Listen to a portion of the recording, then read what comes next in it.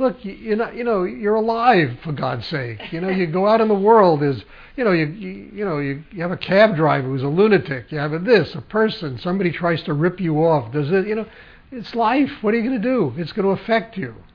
And then you have literally are one of the few people on the earth, okay?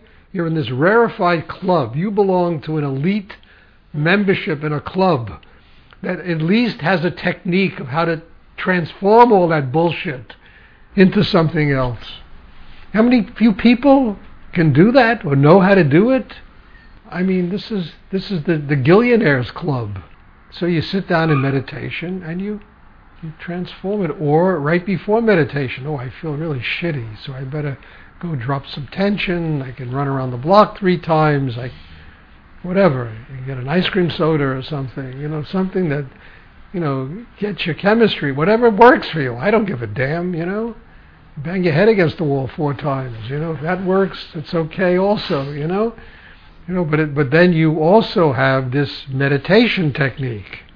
Trust me, it's a very rarefied club that can sit down and do this, that people that know how to do that. I mean, most people, they're at bars and happy hour having triple martinis just to learn how to get quiet, how to quiet themselves from the days.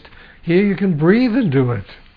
I mean, we don't live on little insulated islands, that are protecting. We're out in the world. We have to live in the world, and we got to deal with all the bullshit that the world has, all the lack of consciousness that exists in this world. We have to deal with every day. But we are blessed with knowing how to transform it, how to use our breath, our mind, our chakras, our will to turn that around. How many people do you know of where you work can do this? And your family can do this? They just wind up taking it out on each other. And how they get rid of it is they eventually just exhaust it. And then the next day there's more. Look, there's 8 million people who live in New York City. How many people know about this double breathing exercise?